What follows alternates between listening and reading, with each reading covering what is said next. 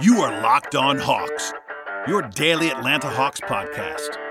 Part of the Locked On Podcast Network. Your team every day.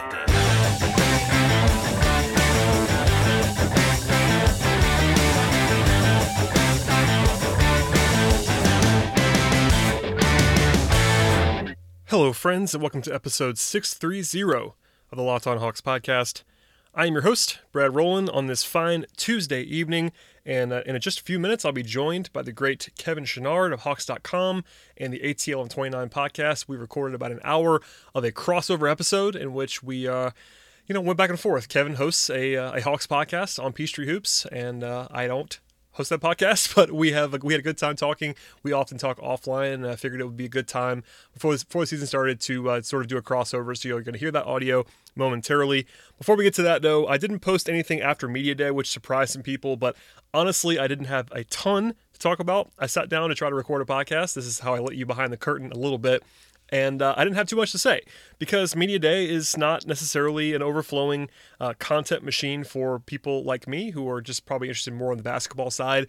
Some interesting things were said, but nothing that struck me as massively noteworthy. So I wanted to point that out and just kind of throw things out to later in the week, and that led to a podcast with Kevin and all that fun stuff. There were a couple of revelations that happened on Tuesday. I was not at the Hawks' first practice of training camp. I could not get there with my day job responsibilities, but I was monitoring closely the Twitter feeds of people like Kevin and Sarah Spence and Chris Kirchner of The Athletic, et cetera, and I noticed that both DeAndre Hunter and Cam Reddish revealed their heights to the media. Not a huge deal there, but with the new NBA mandate that all of the heights have to be signed off on by the league. Hunter told the media that he measured at 6'7.5" without shoes, and Reddish said the exact same thing. Now, Hunter, not really a surprise because Hunter was not measured at the combine. I think he's always been a little bit bigger than you might expect. So 6'7.5" without shoes translates to approximately 6'8¾", maybe 6'9" with shoes on, which is pretty big for someone who's a primary small forward.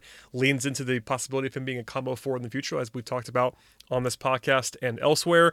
But Reddish was a little bit more of a surprise because he actually measured at the combine just less than 5 months ago and measured at 6'6.5" without shoes. So it is possible at his age, certainly, that he grew a full inch in 5 months, but it's kind of crazy in some ways. So not a bad thing at all for the Hawks. If you measure 6'7.5" without shoes, he's probably about 6'9" with shoes, and it definitely helps to have two big physical combo forwards on this roster looking ahead. But I wanted to at least point that out to you. Also, there was a lot of gushing by both teammates and the head coach and Lloyd Pierce about DeAndre Hunter. For instance, there was some interesting quotes about how he was just already kind of ready-made in practice and, humble and all that stuff, but definitely someone who's plugged in. They were impressed by his defense. I would definitely encourage you to check out some of the quotes that are out there from the beat writers, but all signs are positive on Hunter and Reddish also getting into practice and kind of getting his win going and practicing at least basically for the first time in anything remotely close to full in about 4 months. That's pretty cool. Timing for everyone involved there. So obviously good stuff about the rookies looking ahead, and I want to at least point that out as we get going here. Last thing on the podcast before we turn it over to my interview / talk conversation with Kevin Chouinard is the fact that I do have one more positional preview coming with Jeff Siegel. People been asking about that. My apologies on the delay there, but point guards will be coming hopefully later this week. Jeff and I have a tentative schedule happening for that, and that'll be talking about Trae Young for the most part, and also Evan Turner and Brandon Goodwin. So we have not forgotten, I promise, about that podcast, but my apologies for not getting that to you before Media Day, and we'll have plenty more content to come, including the fact that the Hawks play a basketball game in less than a week from now against the Pelicans at home on Monday. So stay tuned for all that. Before we get to Kevin, please subscribe to this podcast. It's very, very big that you go ahead and do that. Rate and review as well, but please tell your friends to subscribe as well as listen and download and all that fun stuff. And after a quick break, we'll come back and it'll be me and Kevin Chouinard talking about all things Hawks with some warm takes for the start of the season. All right, so the idea I had is I know that you're a noted hot take artist for your extremist opinions and just your general need for attention. Me too. So to be real, instead of maybe the absolute scorching hot takes, how about just some lukewarm takes on things that people might not be expecting for this season that you're kind of thinking might happen? And I've got a few that I've planned out. I hope I can make sense of these and get them out there the right way. But I've got a few ready to go. It is funny. And one big one. When you think hot take, I don't think either you or me is the person you would picture. It's not really what we do necessarily, but it should be kind of fun, and we'll call them warm takes. I think I like that perspective that you've put out there. Do you want me to go first, or do you want to lead this thing off? We can. I have a hunch that I may have more than you, so maybe. Yeah, you go first then. I'll go first, just so that we can stagger them a little bit better. Fire away. I guess my first one is, I don't think the Hawks are going to win as many games as people are expecting. That's it there. Like, they could actually, if things fall wrong, like win fewer games this year than they won last year. People are going to be mad at you about this one. In my experience, anyway, I know you were not actively podcasting over the summer, at least once summer league and all that stuff ended. But I did a lot of preview-ish discussions with people, and even my general prediction of spoiler alert, which was 34 wins. I've said that a couple times in print and which is 5. You're saying that's 5 more than last year? That's 5 more than last year, and even I have been called a hater for that prediction. So people are going to get really mad at you. In fact, I did a pod with Nate Duncan, the Dunked On podcast, where Nate picked 30 wins, which I thought was reasonable, but people got very upset with him. So explain a little bit of why you think they might. I don't think you're crazy, by the way. I think there are certainly scenarios that people don't want to think about where the Hawks struggle more than you might think. But what's your rationale towards them maybe winning a little bit fewer than people want to predict? And I'm not saying that the Hawks have done any wrong things. I think they're going about everything the right way. And one of the things that they're doing is they're upping Trae Young's burden. I mean, they're going to get him reps. They're going to get him experience. He's going to be an even more integral part of the team this season than he was last season. They're going to, theoretically probably going to try to get him more minutes. But he doesn't really have a backup. And I understand why he doesn't have a backup. But at the same time, the doomsday scenario is if he misses any significant time, this team suddenly changes a lot.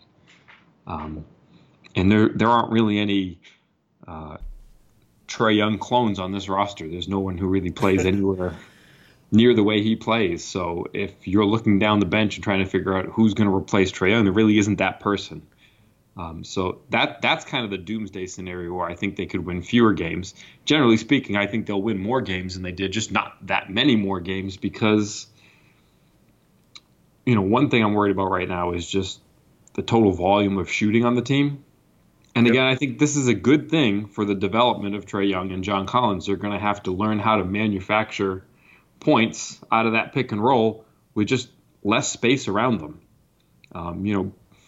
Herter and DeAndre Hunter could turn out to be perfectly fine shooters, and they may give Trae Young and John Collins lots of space. But if you go 1 through 12 or 1 through 15 on the roster, there just isn't that much shooting, and there may have to be some staggering where guys like Herter and Hunter play more with the bench, and Trae Young and John Collins, they might be playing in more compact space than they did last season if they're playing more time with guys who aren't as good as shooters as Dwayne Dedmon and Taurean Prince were. You can say a bunch of things about Taurean Prince and Dwayne Dedmon, but I think you have to. The NBA, one of the things that is extremely good at for statistics is determining who's a good shooter and who isn't. And I think it's very clear that Prince and Dedmon were outstanding shooters for their position.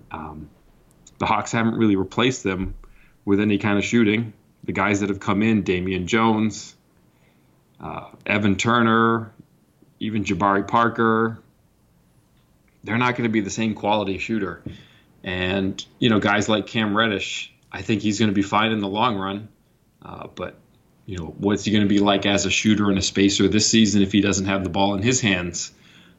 It's just going to be really interesting to watch. And the defense might be better, but I think I tried to make I think we talked about this after we hung up last night. I was talking with Tyler, but I just think offense is more important than defense in the NBA at this point. I mean, to win a championship, you have to have both, but I kind of feel like offense has more influence, and the Hawks were a damn good offense by the end of last season, and I think they've taken a step back from then, at least temporarily.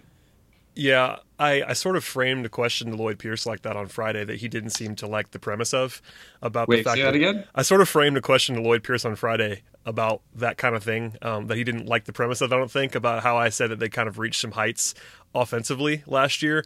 And after you said that, I read something that he said in the offseason where he was just talking about what a good offense they had been. So I think he was just kind of downplaying it heading into training camp. And that I wasn't. He knows they were a good offense. I think so too. He was just poo-pooing. Yeah, I think that's just a little bit of coach speak there, and I totally get it. But to your point, I agree. It's definitely an offense-first league. Competing at the highest level, though, I think defense is very, very important. Even last year, most of the attention, and of course this is the absolute highest level, but most of the attention on the Raptors was about Kawhi. But if you watch that team in the playoffs, their defense was incredible. Sure. Like they had no weaknesses defensively. They were playing 7, 8, 9 guys who could all really defend. And that might just be somewhat of an outlier, but still it's important to have that. But yeah, to your point, the offense, there's a lot of talent on this offense. The example I used for Tyler was like team like Portland versus a team like Utah. I just think a team like Portland can win a playoff series or two, and a team like Utah is always just going to be kind of clawing to win in 7 games. Yeah, particularly if you're relying on a big like Utah does. That's sort of an outlier to some degree because Gobert is such a specialist in that way defensively. But it is he's also very good on offense, by the way, low key. But yeah, I totally agree with you. But to your point about the offense, there's talent on this offense for sure, but I agree with you wholeheartedly on the spacing questions. There are a lot of guys who are going to play minutes on this team that flat out cannot shoot. There are at least I don't know, 3, I would imagine. I know the Hawks said that Damian Jones is going to shoot, but until we see him do that, I'm going to assume he can't.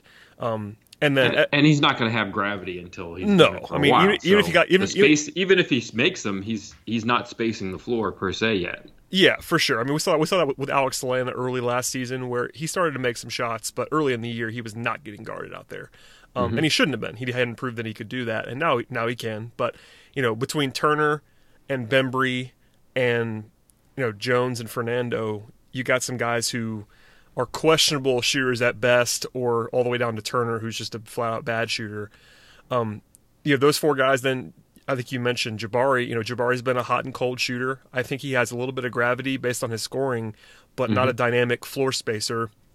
And the rookies, I think both of those guys are going to shoot it, in Hunter and Reddish, but how well they shoot it early on is definitely up for debate. And Allen Crabbe is, aside from Kevin Huerter, is your one specialist level shooter, and he may not play for a while. So you don't have a ton of spacing, I would say. So that's I tend to agree with you on how the offense might sputter. And I know you said it, but not winning a ton more than last year wouldn't be the end of the world. I think it'll be approached that way in some circles if it happens.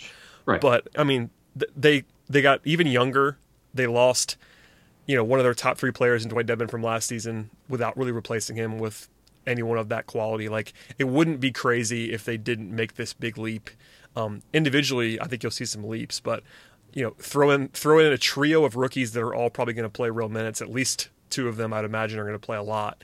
And then Pierce said today, he's like, these young guys are going to play through their mistakes, and he wasn't talking about Trae Young and John Collins. He was talking about the young guys. Yeah, and he like should. Hunter and Reddish, and exactly that's the motivation. Is they're not trying to win a championship this year. They're trying to win a championship down the line.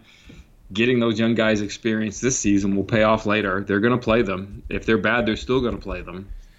And that can lead to more losses. That could lead to more losses. And again, you want Trae Young and John Collins to take a step in the right direction. That's important, for what the Hawks are doing. But at the same time, having a trade asset or a draft asset at the end of the season because you didn't get that many wins, going into an offseason where you're trying to make a play with some exceptional cap space, a pretty nice city, and some exceptional young talent on the roster, having a draft pick to kind of balance things in your favor in the right deal might be a good thing to have.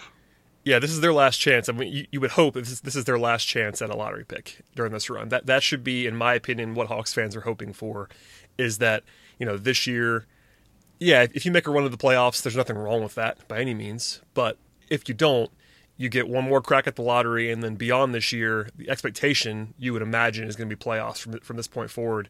So it wouldn't be the worst thing to get in that mix again, and maybe you get a lot luckier than last year. Last year you got very unlucky in the lottery, so we'll see what happens there. But having another top 10, top 12 pick wouldn't hurt the process, we should say. So yeah, I think overall to your first warm take, I'm on board with that. I mean, I picked 34 publicly, so I have to stick with that. But I do think that low 30s is not unreasonable whatsoever. Particularly, as you said with Trae Young, if Trae misses, I'm trying to not say this too much because Trae was very durable last season, and that's to his credit. But if he misses 20 games, they can't score.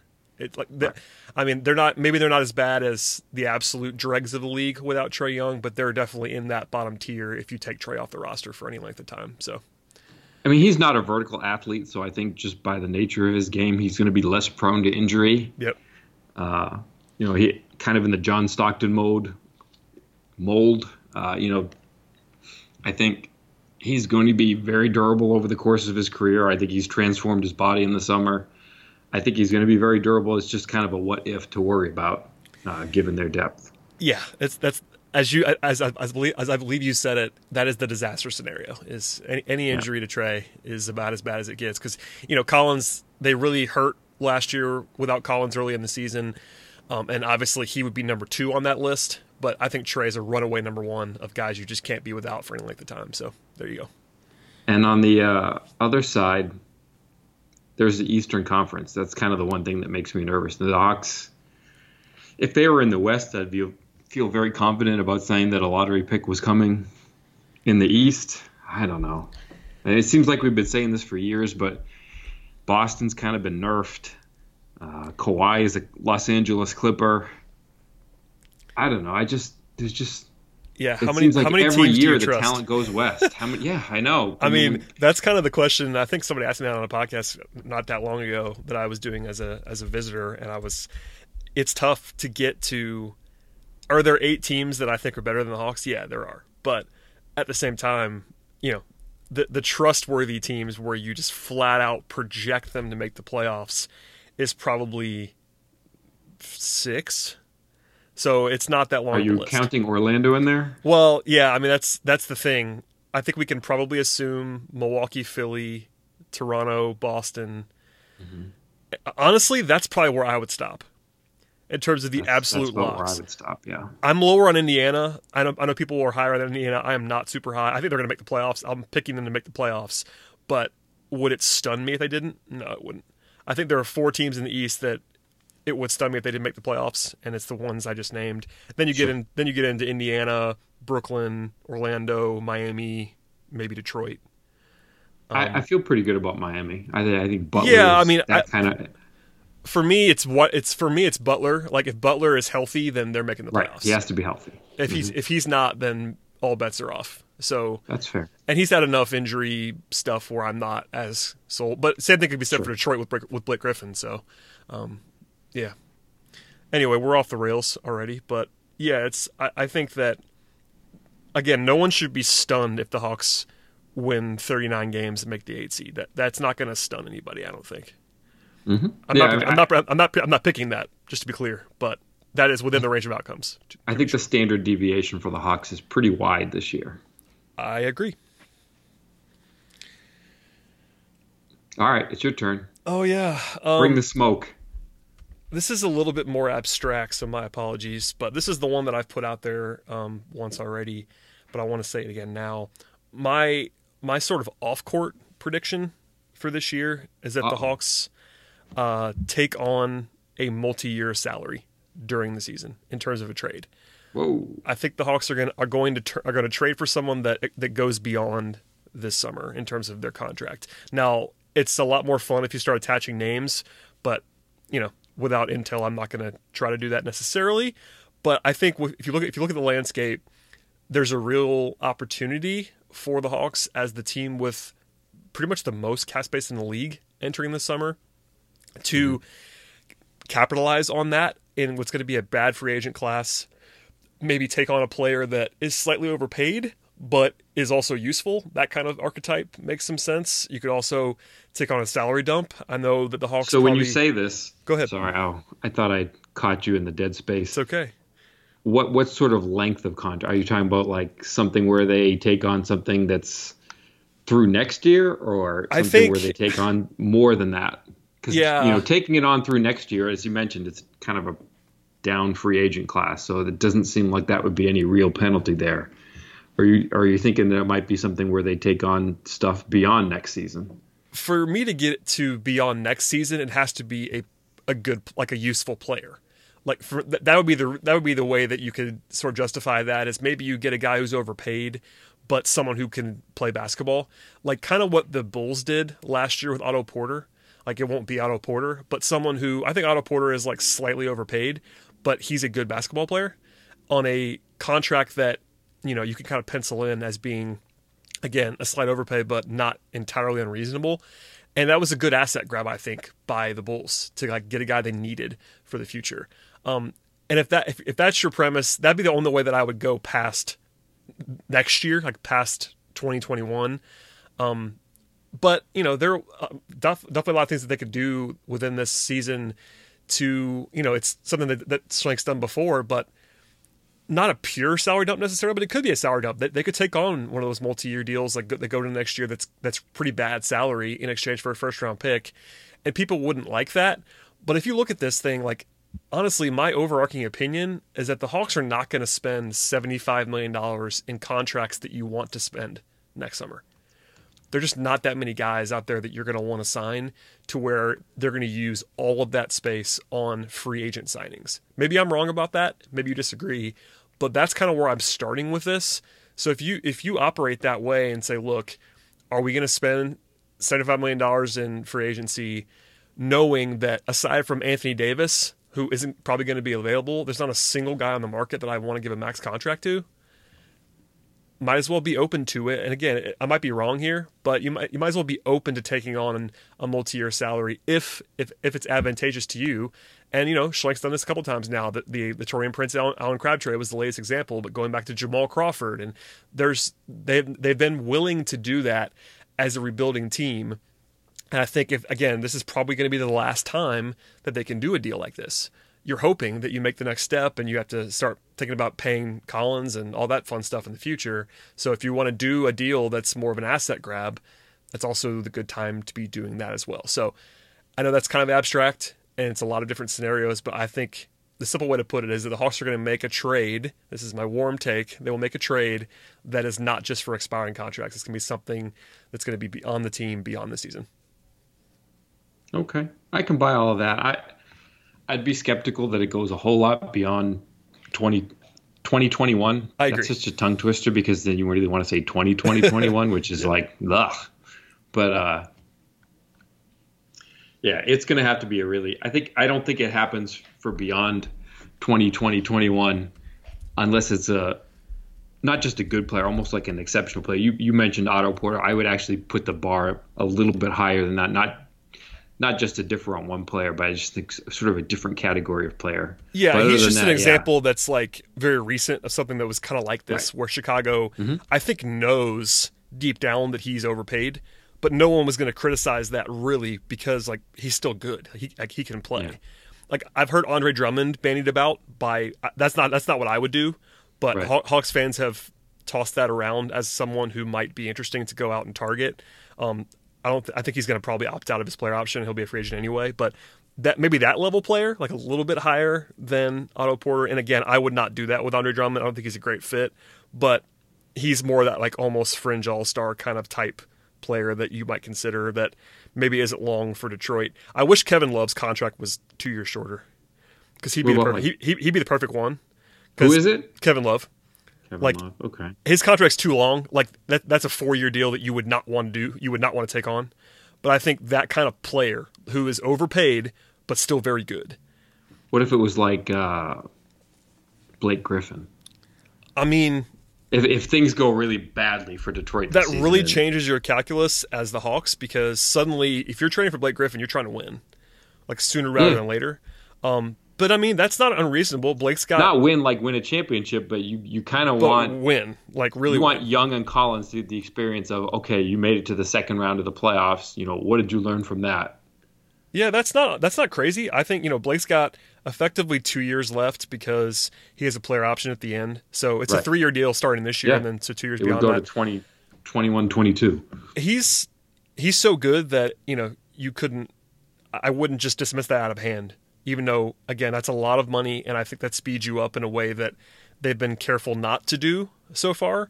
But Blake is a legitimate all-star level player, and if you maybe get some ownership pressure or something where it's like, all right, it's time to win, that might be the one. That might be a guy who makes some sense in that scenario. Again, I'm not projecting that by any means, but that does make sense to what you said. Like someone who fits all the criteria, like I said, like slightly overpaid, but really good, and would really help you right away and wouldn't cripple you. And I think he checks all those boxes. Okay. Back to you, Kevin. It's time. Oh, you have a longer list than I do, I'm sure. So. Yeah. All right, how about this one? John Collins is going to play more center than he did last year. Ooh, I hope that's true. So let's see. They put this sort of thing on Basketball Reference, correct? It is on there. It's definitely an estimate, and they will be the first. They'll be the first people to tell you it's an estimate. But for yes, sure. Yeah, I've definitely seen some weirdness. Yes. Yeah. But as a just kind of going from what they have, they actually have that he played 60% power forward as a rookie, and then 82% of his time at power forward last year. That feels close to right, I think. That sounds about right. He played more center as a rookie for sure than he did last year. And I think it's going to go back to more like what he did as a rookie. I think he's going to spend maybe 40% of his time at center. That would be a lot. 40% is a lot, because if you figure raw minutes, even if you project him to play more, like last year he played about 30. I think they've been kind of candid in saying he's probably going to play a little bit more than that. So maybe 32, 33. 40% of that is, you're talking about 15 minutes a game almost at center. Yeah. That's a lot. I think there are a lot of factors that go into this. For starters, we already went through the whole shooting thing. And I just think that, one of the ways that they can get more shooting if they need it is to play a shooting power forward. Names we haven't mentioned yet. I mean, it could be they go to Chandler Parsons, or it could be Vince. They could go to Vince. They could go to Vince. He is an amazing shooter, and yes, he is. He would give them plenty of shooting. I think other things that go into this. You look at the roster construction. Beyond Chandler Parsons and Vince Carter. I think Jabari Parker is going to get substantial minutes. Yes. Of the guys that come off the bench, he might lead the bench players in minutes if he's coming off the bench. Well, those minutes are going to come at power forward. And you can jigger the roster a few ways from that, but I think one of the ways that it's going to manifest itself is that Collins is going to spend more time at center. Just roster construction, there aren't a whole lot of centers on this roster. They brought in Damian Jones. He hasn't played a whole lot of games in his NBA career. Alex Len had a magnificent season, just beyond my wildest expectations last year, and I think he can do it again. But at the same time, he had back things that nagged at him last season, and he's already on the injury report for back issues and a sprained left ankle. Those guys, it could be Alex Len plays 60 games and Damian Jones plays 40. If you need center minutes beyond that, who else are you going to turn to? I think it's going to be Collins. And I guess my final reason for thinking it is just that you look at what he did in the last 6 to 8 weeks of the regular season, and he finally showed some of that defensive promise that I think fans have been waiting for a while. When he talked about it today, he referenced, and he said this before, but he referenced the fact that he felt a lot healthier at the end of last season than he did at the beginning. He had that injury that kept him out at the beginning, and when he came back, he wasn't a very good defensive player. Well, he wasn't 100%, or he didn't feel fully confident on the court yet. But by the end of the season, he looked like a rim protector, which a lot of times he hasn't. And I guess another thing is, and you've mentioned this a few times, I've heard you say, Taurean Prince had the same defensive rebounding rate as Jalen Adams. Yes, he did. The Hawks have gotten bigger on the wing. Jabari could play time at small forward.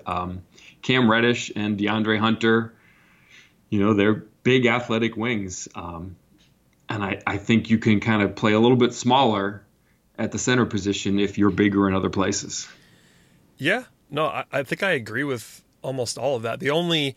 I'm really interested actually into how the front court is going to work. And this is probably something that only people like you and I care about all that much. But at the same time, just kind of carving out the minutes for all these players, because you talk about Jabari, and I agree, they invested in Jabari Parker. And for me, he is definitely a primary power forward. Like maybe they might try him at the 3 occasionally, but for me, he's a 4. Sure. So if you're going to try to get Jabari on the court and John Collins is starting 4, it's easier to do that if Collins plays more at the 5. But then you have 3 bodies at center. Alex Len, I agree, was very good last year compared to what we thought he was going to be. I think he's going to play and play a lot and play pretty well. And then you have Damian Jones, who I thought it was noteworthy at Media Day that they talked about Damian Jones kind of unprompted a lot. They brought him up a few times, and I thought that was noteworthy, particularly when compared to guys like Crabbe and Parsons, who they didn't talk about at all, basically. Yep. So they didn't treat Jones like a throw-in guy. They treated him. I mean, again, it's a very small sample. It's one press conference, but that kind of got my attention. And then you have Bruno, who they clearly like. They traded up for Bruno Fernando. He's a rookie, and I think rookie expectations should be modest, usually. But he's still going to be someone that they're going to want to see play. So you have a lot of bodies all of a sudden in the front court. I think he will play more center than last year, I hope, because this is a bigger, more physical, maybe more switch possible team defensively. And if you're playing big physical forwards like you were talking about, it's easier to play Collins at center. I'm not sure he's going to get up to that 40% barrier that you were talking about just because of how many options there are. That would not bother me at all. I just think there are a lot of mouths to feed here. And Collins playing, 14 minutes a game at center means that there's only 34 to go around for the rest of the guys. And, maybe that happens if you get an injury or if Bruno is just not ready yet, or if they just don't want to play Damian Jones. But, I have to assume Alex Len's going to play at least 20 minutes a game at center. Probably more. For sure. Like he played around there last year, and that was with Devin on the roster. So if you pencil in Len for low 20s, like 22 to 24, there's only that many more left. And if Collins takes 14 of them, suddenly, you're kind of squeezing a little bit on Jones and Fernando, which, again, I'm okay with that. I just don't know what they're going to do. I'm really intrigued. I think you might be right, and again, I hope you are, because I've always wanted to see Collins play more center, and I think the roster is a little bit better set up for that now. I wish Jabari was a better defender, because that would allow you to do a little bit more, because that's the problem. When your primary backup power forward is Jabari Parker, I'm not sure you can play a lot with Jabari and Collins at the 4 and the 5 together defensively, but maybe they're just going to want to score and fly around, and maybe they'll use Hunter at the 4. I mean, I think Hunter can play there, and he's obviously big and physical, so maybe that's the look that they want to go with, is not necessarily Jabari at the 4 with Collins, but more like someone like Hunter, or maybe Vince. You dust off Vince and see what happens. I don't know. Yep, and I agree with you that if you try to just say, okay, here are the players that are going to be out there, let's do 48 minutes times 5 and do a breakdown for each player. It's going to be hard to get Collins to those minutes in those games where both Len and Jones are playing. I just think there are going to be a high enough volume of games where you don't have one of Jones or Len, and I don't think Fernando is going to be ready for any kind of big load yet. And Collins is going to pick up the slack in those games. There's just going to be enough of those games where somebody's a late scratch. Okay, what's the quick option to fix this? It's going to be Collins at center. I think that's going to happen a lot. I'm totally on board. Sign me up. My second one was kind of along the lines of center, so let's just do it right now real quickly. Okay. I think I just gave it away a little bit. Uh-oh. I'm not even sure this is a warm take or not, but I am going to say Damian Jones plays more minutes than Bruno Fernando this year. Total. Shoot. I had forgotten this one because I had conceived it, and then when it came time to remember what to do for this podcast, one of mine was just going to be Damian Jones as the starter. That's even hotter than mine, so I might have to give you the floor on this. No, go ahead. I think if you told the average Hawks fan that Jones is going to play more than Fernando, they would not be very happy with that, and maybe surprised. And again, I'm not putting too much on that press conference, but I just think that they kind of need what Jones brings a lot here. And my rookie skepticism is always there. I think Fernando is probably more NBA ready than an average rookie. He's, physically ready more than an average rookie would be for sure. He's a beast of a man, and he played multiple years in college, and I think he's a little bit closer to ready than normal. But, if Jones is healthy, I think Jones will enter the season ahead of Fernando. That's not source. No one's told me that, but I'm just reading between the lines. And if that happens, I think he'll play enough to kind of hold off Fernando. By the end of the year, I think Fernando will be playing more when they're looking at guys more often and, late in the year with what I think is going to happen. They won't be in the playoff chase necessarily in March and April. So if that all happens, we'll see more of Fernando. But I think I would still pick Jones not by a huge amount, but to play more total minutes than Bruno. I do want to hear more about what you're about to say, though, because my number one question about him starting would be, is it him starting as a token and Len playing more, or him playing more than Len? Because that'd be where I would draw the line. I would think Len would get more minutes. Okay, then we're okay. And here, I Kevin. wouldn't call him a token, but yeah, I just think that he might be a better fit personnel wise. Len shooting with some of those guys on the bench. I think that might work better. And more of Damian that, Jones is 6 kind of the minute crafty start. scorer inside who would benefit from having a passer like Trae Young.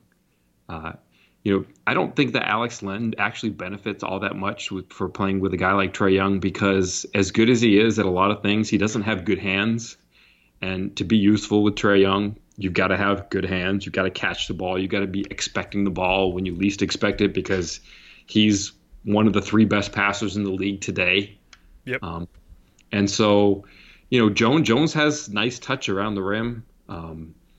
I think if you want to play him, if you do want to use Jones, teams are typically big in their starting lineups, and then they kind of get a little bit smaller off the bench and at crunch time. And I just think that, can get those Kendrick Perkins minutes, if you will. I was going to say, starting the game, rebounding, giving some defense, get a few buckets around the rim, junk buckets. And then, late in the game when you need a center, maybe it's Len, maybe it's John Collins, but it would not shock me if Damian Jones was the starter. And Alex Len, told me the other day, he's like, yeah, I really want to be the starter. He didn't say if he knew if he would be or not, but he was certainly something he would look forward to. But I mean, I think if you explain to Len that it's a better fit, he'll get more shots playing off the bench. And he probably will get more minutes at the center position than anybody else. But if you do this and coming off the bench, I think it would be good for you and the team. I think he might do it. I don't know. It would certainly check a lot of boxes. It would help the spacing on the second unit with Len shooting. Like you said, Jones is probably more of a traditional fit with Trae Young. And famously, it's all very small sample stuff, but Jones' numbers in Golden State were much better when he played with Curry. Part of that's just Curry being awesome. But they did have a good rapport. Literally true for every human being on the planet, Brad. I mean, but if you watch it, and again, I'm not an expert on Damian Jones by any means. I've watched as much as I could over the summer after they traded for him, but I've not seen every minute of his career like I have with some of these guys.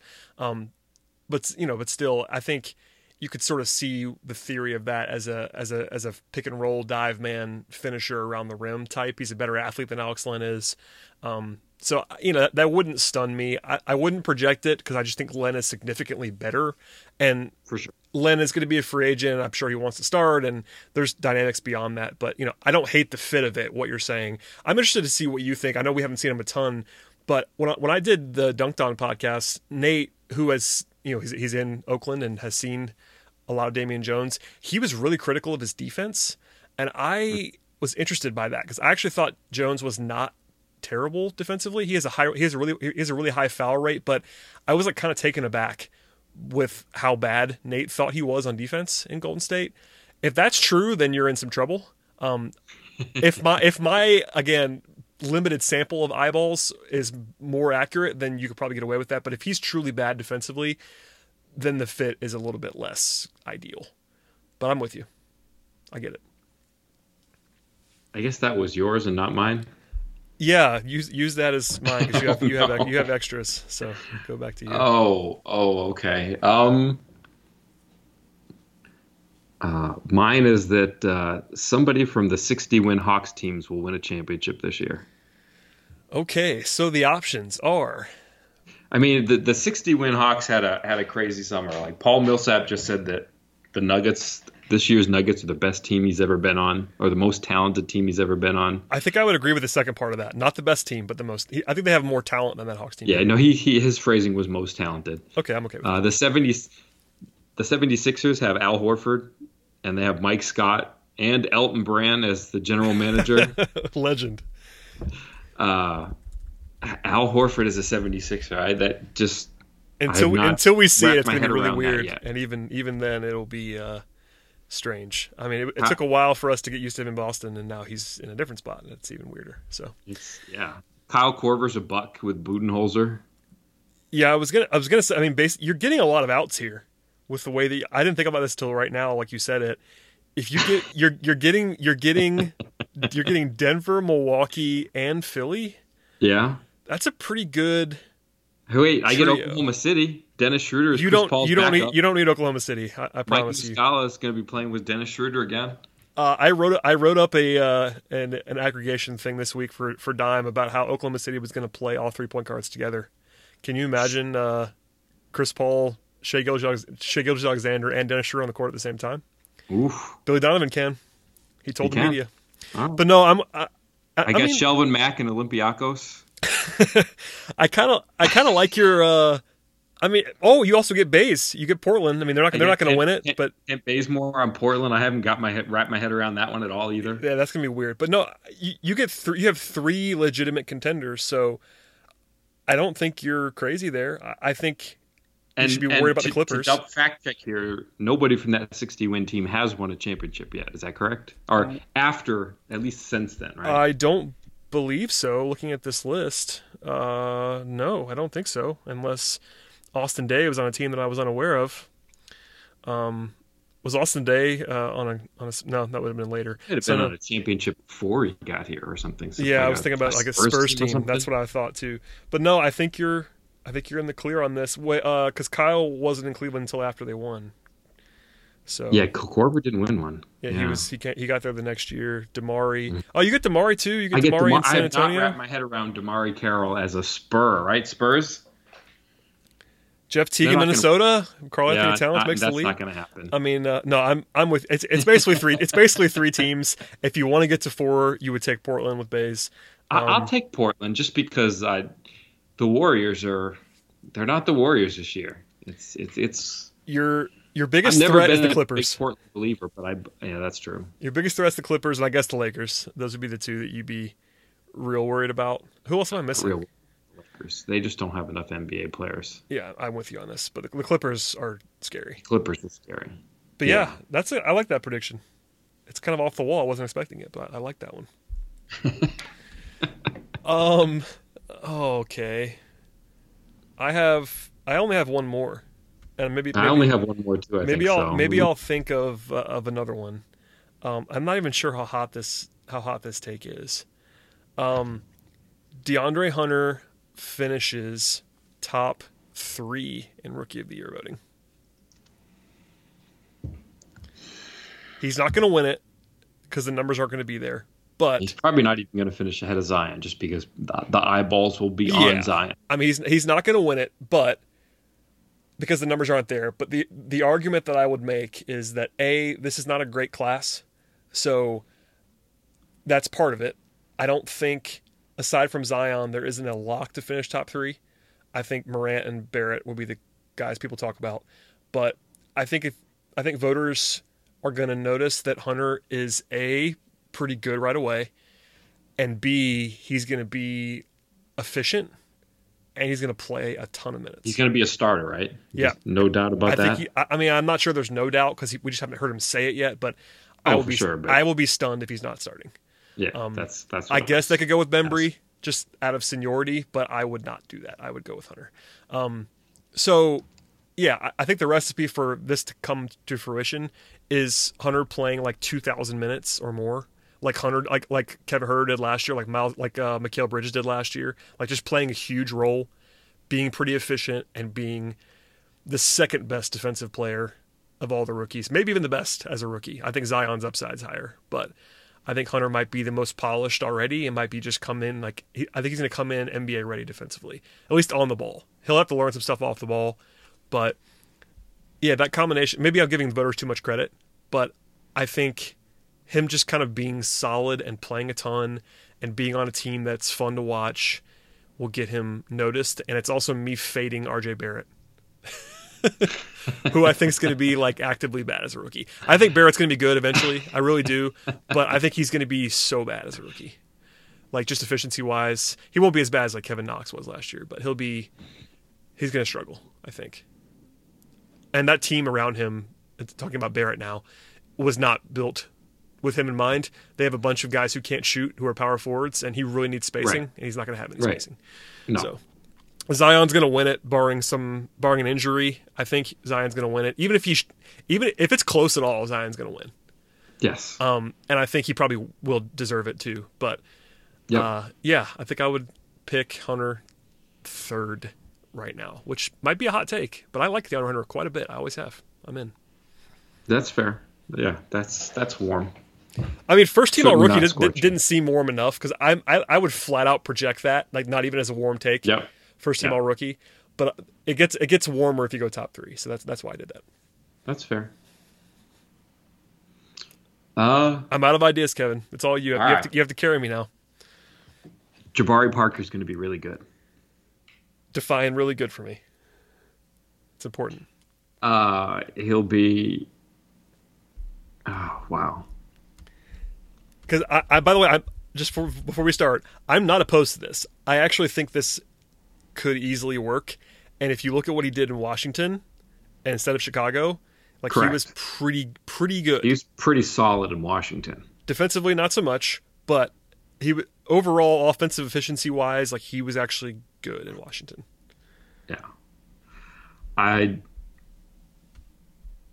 think he's an excellent fit beside Trae Young. And again, I know that Trae Young is going to be the starter and Jabari is almost certainly coming off the bench. But I think they'll play a number of minutes together. He's the best point guard that Jabari's ever played with, and it's not close. I think if you look at what Parker does, honestly, I think the best thing that he does is just score around the rim. I know he can do a lot with the ball in his hands. He can create offense for you if you need that. But I just think he has very good touch around the rim. He's an explosive vertical athlete. You're just seeing that come back after multiple knee surgeries. It's crazy that he's 24 and he's been in the league for 5 years now. There were so many laughs on Friday about how young Parker still is because somebody asked a question. It's absurd. Like even Pierce and Swank were like, "You guys, he's only 24 years old. Everybody remember this. He's only 24 years old." He's like 2 years older than like Hunter. I mean, he's not that much older than him. Yeah, I mean Hunter is. Yeah, that's when you put it that way, it's almost even crazier. But yeah, that's. I just think you just look at the history of coaches that he's had, point guards that he's had. He has not been in ideal situations. Agreed. He's played next to Brandon Knight. He's played for Jason Kidd.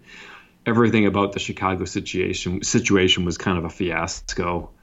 And then he found that little bit of stability last season. And I think that stint that he had in Washington is going to be really good for his frame of mind, just to know that, hey, you know what, I can do this.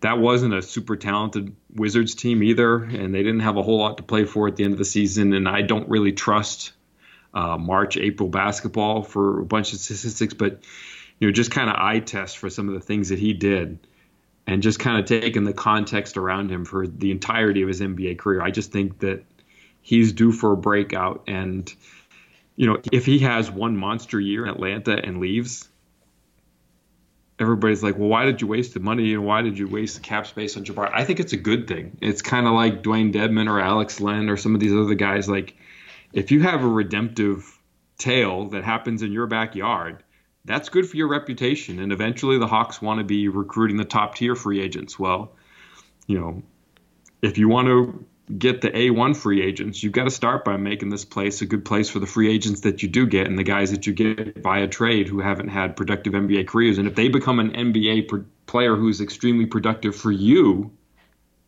even if they go somewhere else, that adds to the Atlanta reputation. And, if that happens for Jabari Parker, I think it'll be a really good thing both for Parker and the Hawks. And, he might want to stay. I mean, he's been to 3 cities already before getting to Atlanta. I don't think any of them were the ideal situation for him. I mean, sometimes a player will test it out, find out that he likes it, and say, you know what, all things being equal, I'd rather be here than anywhere else, and that could lead him to staying. But I just think that the conditions are right, coaching-wise, point guard-wise, health-wise, for him to have a few things that he hasn't had in other places. Yeah, no, I totally get it. I candidly didn't love that signing, just the way that it happened. But what I consistently have said since that happened is that A, he's still really talented, because that's true, and B, the system stuff that you were saying, the culture stuff, like he's been in some bad spots. He's been coached poorly, like Jason Kidd. Yeah, he's not ever had the stability that he's going to have in Atlanta, and I think it's going to work out. And your point about Dedmon and other guys like Alex Len, those guys are already being used as success stories in pitches. I'm sure of it. For sure.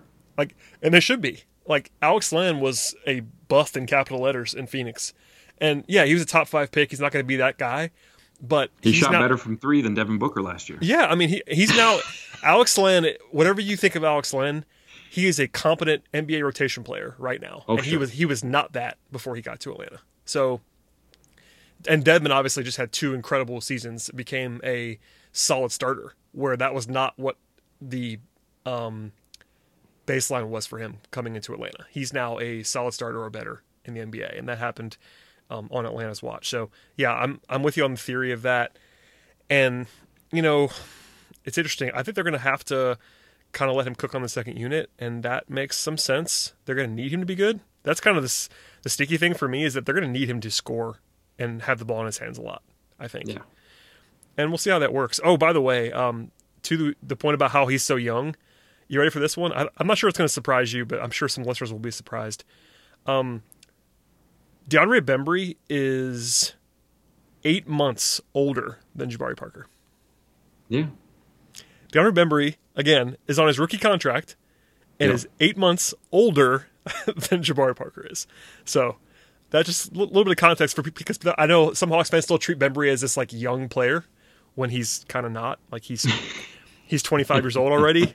I know he's on a rookie contract, and I get that's why he's discussed that way. And I've always loved DeAndre. Like I get it.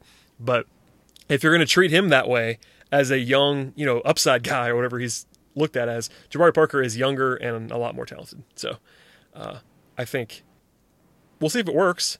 I wish he shot the ball better recently. The defense is just kind of what it is. He's been terrible, and you're just hoping that he buys in a little bit and just gets to be where he's not going to kill you defensively.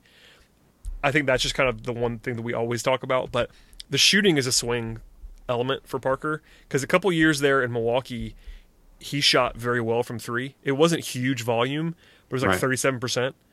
But before that and after it, it's not been good. So I'm curious to see how that part looks. He doesn't necessarily need it, but if you're going to have him on the court with your starters sometimes, it'd be very nice if Parker could also just be a floor spacer. Like, I think he's going to have the ball in his hands on the second unit and kind of let him do what he does and get his. But if you're going to play him alongside Trey and some of your starters, it would really help if Parker was suddenly a solid or better 3-point shooter as well. And he's flashed it before. We're just not sure if he has that or not. That's a bit. And full circle from the beginning of this podcast, they could use the spacing, because there's some spacing questions. And if he's not a question, that would help a lot. And when you say have the ball in his hands, I think people visualize the worst in that. Not point guard. He's a very good player as working from the elbow in dribble handoffs and things like that, because he can roll hard and do incredibly athletic things. He can fake a dribble handoff and turn that into his own drive. He's got really good passing touch. So, as just kind of a playmaker within the context of an offense, just kind of playing like a power forward, right? Not really like a small forward, but like a big, like Al Horford almost, working from the elbow Yeah, like he could do a lot of advantage things scoring, in that context. Yeah, advantage scoring, a nice mid-range game, finishing at the rim. People have almost forgotten this now, but he did kind of break out in Milwaukee. It was basically, it was his last 2 seasons in Milwaukee. He played a combined 82 games because of injury, and obviously the injury stuff is out there. But in those 82 games, which is across 2 seasons, he had an 18.5 PER, a true shooting percentage of 56% on 26% usage. Like, that's not quite star level, but like that's right. That's like right below that offensively. He was basically a number 2 option offensively and was good at it in Milwaukee. That's not that long ago. Like, he averaged 20 points a game for a season and did it efficiently. That happened. He did that. Now, is that guy gone? I don't think he's like fully gone. He's not going to do that here, clearly, unless something happens to John Collins. But the fact that it's not just a full-on bet on potential. Like, we've kind of seen Jabari Parker be a very high usage, at least reasonable efficiency scorer in the NBA. It's on tape. It's just that he's had a lot of ups and downs before, after injury stuff, defensive stuff. But the offensive part of the game, I think he's clearly just got a ton of scoring talent. And that's what you're betting on. And that's why I say have the ball in his hands on the second unit, because if you don't have Trae on the court, we talked about that a ton already, I'm not sure there's another guy on your second unit that you can just kind of throw the ball to and say, go get me a bucket. And Jabari kind of is that guy for you. He's not gonna bring the ball up the court, but if you get in a bind in the half court offense without Trae on the floor, your best option might be to just give the ball to Jabari Parker and have him create an average shot for you. Yep. There are worse things than having a guy that can do that. There's a lot of utility. I'm not disposed to loving, score first and kind of do nothing else kind of guys, but there is utility in having a player that can just go out and score for you, and he can do that. For sure. And if you stack, I think the defense. If you look at the bench lineups, I think they're going to be some of the better defensive lineups for the Hawks. And so, Agreed. if you put that kind of unit around him, it can be useful. Like, I'm not going to be floored if he averages like 17.5 points a game. Like, that probably sounds like a lot, but I mean, that's more than I would think. But just I know it's just minutes. Honestly, it's on a per minute basis. I think that's not at all crazy. I'm not 100% sure how much he's going to play. Like, if he plays, let's say, what do you estimate? I'm going to project him for like low 20s in minutes. Yeah, I think it's going to be more than that. I just think it's, and like I said, I think Collins if it is more than that, he's going to score a lot. if he's playing 20, like 26, 27 minutes a game, the numbers are going to follow, because I think he might. It's not crazy. If you think Collins is going to play more center, which is what you said before, then the next best power forward on this team is Jabari Parker. So I don't think they're itching to have tons of Evan Turner, and I don't know. I do think they're going to probably try to use him a lot. Yeah, I wouldn't blame them necessarily. I think defensively it's going to be interesting to see, but he's certainly, if you're just looking at your most talented offensive players on this roster, you don't have to go very far to get to Jabari Parker. He's 4th or 5th. Offense only. Like, just offense only, sure. He's probably 4th. Yeah. Probably 4th, yeah. In terms of just talent. And honestly, there's an argument if he's his old self that he could be even higher than that. But I think you would put him. I would put him 4th on an offense only list. If you just ignore the other end of the floor and assume he's healthy, he's a really talented offensive player.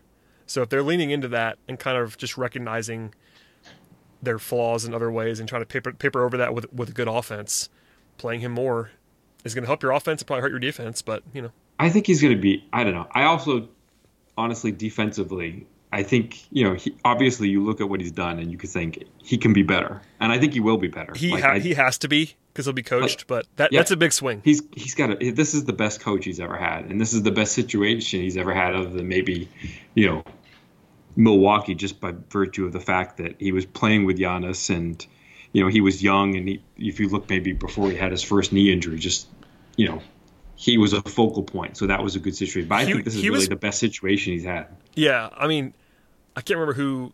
I think it might have been Nate and Danny again talking, like during the one playoff run when he was healthy, he actually tried on defense. Yeah, and I think he can do that. And It's here's kind the of like other thing, Torian Prince. look at the top 3 picks in that draft. Okay, right? Wiggins, Parker, Wiggins, Embiid. yeah. What did Wiggins make? A lot of money. What did Embiid make? A lot of money. And what's the contract that Jabari Parker just signed? I bet he's like internally, like, I mean, so much of it is just the bad luck of injuries. And he also signed that really weird, like 2-year, $40 million, but it was a non-guarantee or a team op or something weird on the second year of that contract. Yeah, it was a lot. Yeah, I just think that there's, when I was 19, I was a dumbass. When I was 20, I was a dumbass. When I was 25, I wasn't a dumbass. Yep. And, I just think the time has come. He's 24. He's seen so much. He has to look at those players that were chosen in the draft with him and just be like, I can't believe this. Like, how did that happen to them and this happened to me? Like, I just think he's going to grow up and just be a very productive NBA player and just kind of say, screw it, we're going to do it. I mean, he didn't have, obviously, Wiggins doesn't have the injury history, but Nope. You could certainly argue that Parker, in his best season in Milwaukee, is better than Wiggins has ever been. Oh, for sure. So, that's a 1-to-1 that doesn't really matter necessarily. But yeah, to your point, I agree. And I said it a second ago, but it's not a perfect comp. But a recent example of a player who should have been a lot better on defense was the starting small forward last season for this Hawks team.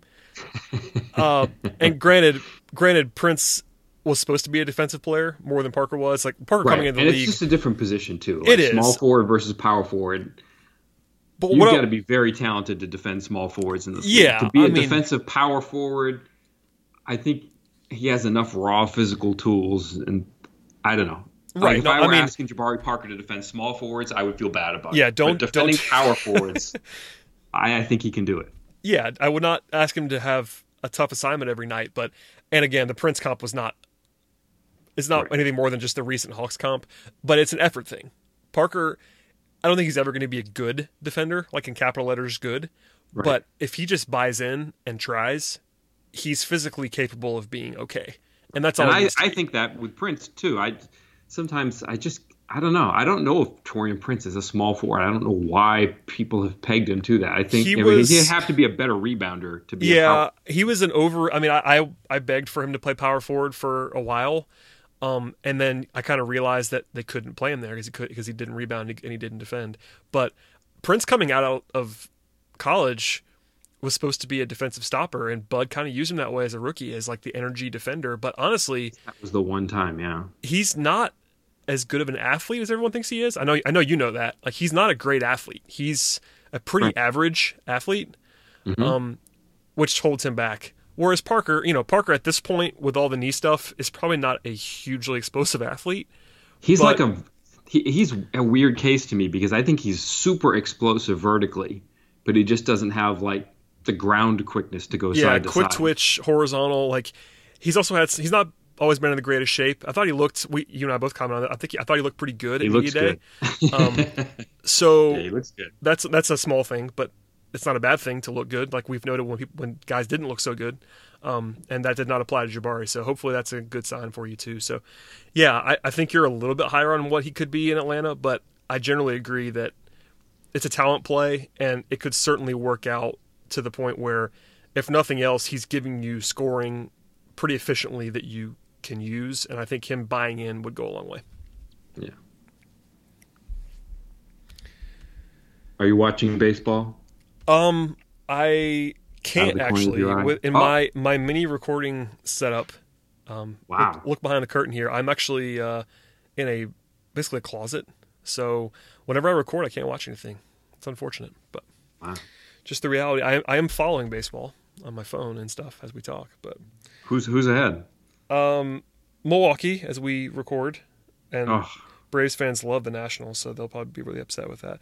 By the time people listen to this, maybe the Nationals came back and people will get mad. But yeah, that's what's happening. You're around at last thing for me anyway. I want to ask you this: you're around training camp a lot more than I'm going to be because I can't get there necessarily during the day. What are you looking for, like, this week and the preseason? Like, what do you is there anything beyond the obvious that you're just like really interested in that we haven't talked about? I mean, we didn't get to see a whole lot today. They basically did some maybe 10 minutes of drills that were kind of just 3-man and 4-man fast breaks, just kind of passing the ball until they get to a layup. And then they did free throws today, which honestly, I've seen so many free throws under Bud that even preseason though, like I know training camp for people that don't maybe they don't understand this. They're not going to let you and I watch a ton of practice. It's not really how that works. I mean, sometimes we see sometimes they'll let us in and it's different. Like when Budenholzer was the coach, I saw nothing. There was one time Bud let me see like a 4-on-4 scrimmage, and it was like the greatest thing in the world. They let us in sometimes to see like a 5-on-5 scrimmage. Yeah, more so often that might happen now, like once sure. a month under Pierce, but like under Budenholzer, it just didn't happen. But most of the time, they finished with shooting. It's a lot more interesting when they finish with 3-point shooting. When they finish with free throws, it's just boring as heck. There's just so little to gain out of watching somebody shoot a free throw. There's basically nothing to gain from that. Because even the worst big man free throw shooter looks like a pretty good shooter in practice. It's just what it is. Exactly. And so I was kind of trained on Cam Reddish, and I was like, okay, he's almost done with his free throw shooting. I'm going to keep an eye on him. Does he go up to just screw around and throw a dunk or something when he's done shooting free throws on his way out of the building? And from what I saw, he didn't. So, yeah, I didn't really get a whole lot of takeaway from what I saw today. And that's kind of what I thought. But yeah, and I was also kind of watching Jabari in the drills, in those 3-on-3 drills. I was also, when we went in today, there were maybe 15, 16 players who were in practice actively doing things, and they were split into like 3 teams. So one of the teams was like Evan Turner, Jabari Parker, Cam Reddish, and it's like, okay, you can kind of see that he might be pairing some of those guys because those are the ones who are going to be his bench unit. And then the starters were like the starters, but they didn't have John Collins on that team, which was a little bit weird. But it was like Trae Young, DeAndre Hunter, Kevin Huerter. So just going from the practice jerseys, they kind of had Hunter going with the starters, which I thought was a little bit interesting. And they had Reddish going with the bench guys, which I thought was interesting. I mean, honestly, that was probably the biggest takeaway, was just kind of reading the color of the jersey. That's probably what I would do. I mean, honestly, and none of that's terribly surprising. I think you'd want to see Hunter with the guys he's going to play with a lot. But yeah, it's little stuff like that. I think people don't always know what we're looking for. Even preseason, I mean, we're going to see a game on Monday. I'm going to be there. I'm assuming you're going to be there as well. We're going to see Zion for a few minutes, and we'll see preseason basketball on Monday. I'm not really sure I mean, I think Reddish is by far the most interesting person in training camp. Reddish and Park for me, yep. Yeah, those two guys are kind of the ones I'm looking for too. I mean, obviously Hunter would be interesting to see what he looks like after a full summer, and yeah, I feel bad, but I really care a lot less about the returning guys in preseason. We just don't learn a ton about them. I mean, it'd be nice to see John Collins be healthy and just kind of be John Collins. Same with Huerter and same with Len, but I'm much more interested in guys who are coming here for the first time, because we just kind of know, at least we have a pretty good idea of what Trae Young's going to look like. And preseason doesn't going to tell you anything pro or con with Trae Young or John Collins. It's going to be all about the young guys and the new guys, and we'll see. But all right, well, let's get there. Yeah, well, thanks, Kevin. I think we've completed a crossover podcast, so I appreciate you joining me and me joining you and all that fun stuff. We'll do this again very soon. All right, take care, Brad. You as well.